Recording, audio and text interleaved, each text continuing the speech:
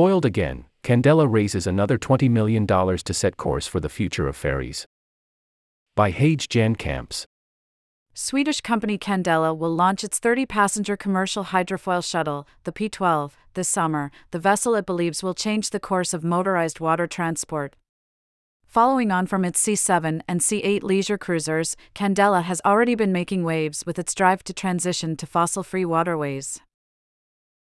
We are now heavy into the process of finalizing the development and putting this ferry into production, which we think is going to be kind of a game-changer in public transportation, said Gustav Hasselskog, Candela's founder and CEO. The company raised 210 million Swedish kronor, around $20 million. The investment is co-led by EQT Ventures and investor duo Joel Eklund, Foseland Holding AB, and Svantanilo Bengtsson, Marknads Potential AB, with participation from Ocean Zero LLC, among others. This follows its $24 million round from last year. The P12 is an electric-powered hydrofoil that effectively flies over the surface of the water on computer-guided underwater wings. It has a range of up to 60 nautical miles at a cruising speed of 27 knots. Being electrically powered makes the P12 cleaner and greener than traditional diesel-fueled craft, which also makes it cheaper to operate. Candela estimates that the P12 uses 80% less energy than a traditional vessel. It's a very good thing for the environment. In total, the shipping industry is around 3% of total carbon emissions, says Hasselskog. However, as well as the benefits of being electric-powered, the P12 is designed to be low-maintenance and with lower service costs. We use a low-maintenance type of dry drain. We have developed this pod motor, which doesn't have any gears, any oil or anything, it's just motors underneath the water, explains Hasselskog. If the decision to make a passenger vessel with a maximum capacity of 30 people seems a little unusual, it's because it is designed for coastal, archipelago or lake-based transport, and how people actually use water transport in these geographies. It looks the same in Oslo, in Stockholm, in New York and everywhere. Most of these boats are typically 300 passengers. But when you study optimal boat size, especially in Stockholm, Istanbul and in San Francisco, it's concluded that it's not the optimal boat size. Seat utilization is typically super low. In Stockholm, it's 5% over the year, says Hasselskog.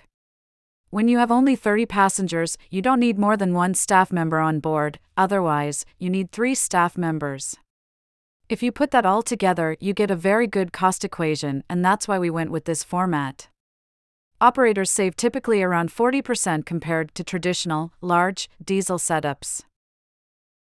By switching to smaller craft, they can be deployed more flexibly, for example by operating on an on-demand basis rather than by a fixed timetable and traveling to more remote locations. The company says this has a huge benefit for the operators, in the form of cost efficiency. Candela is looking to build on this flexible approach to transport, and it is currently developing its own software to enable real-time fleet routing. It's also very excited by the benefits that the P12 can bring to passengers. The first one we're going to put in water is for the city of Stockholm. It's going to run from a suburb outside of town into the center. If you traveled that route today by bus and subway, or by the current boat, it takes 50 minutes. We can do that in 25 minutes, says Hasselskog. The reason being we don't create any wake, so we have permission to go faster. If we can save commuters' journey time, that makes a huge difference. For Candela and Hasselskog, the future looks like large fleets of small craft that can travel more quickly to more remote locations, with greater flexibility. It might be starting in Stockholm, but it estimates that the market is 15 billion euros in size, and it has a global appeal. The next step for us here is to take a place like Stockholm, where there are, say, 35 big ferries today. We will replace them with 120 of ours, says Hasselskog. And from there, it's a global business that we envision, and so far, we are in dialogue with hundreds of customers. They are spread from Hong Kong to Sydney.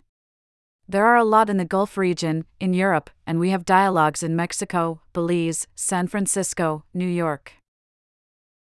The company is taking a big bet that bigger isn't always better, in the hope that smaller can mean faster, greener, and more serviceable.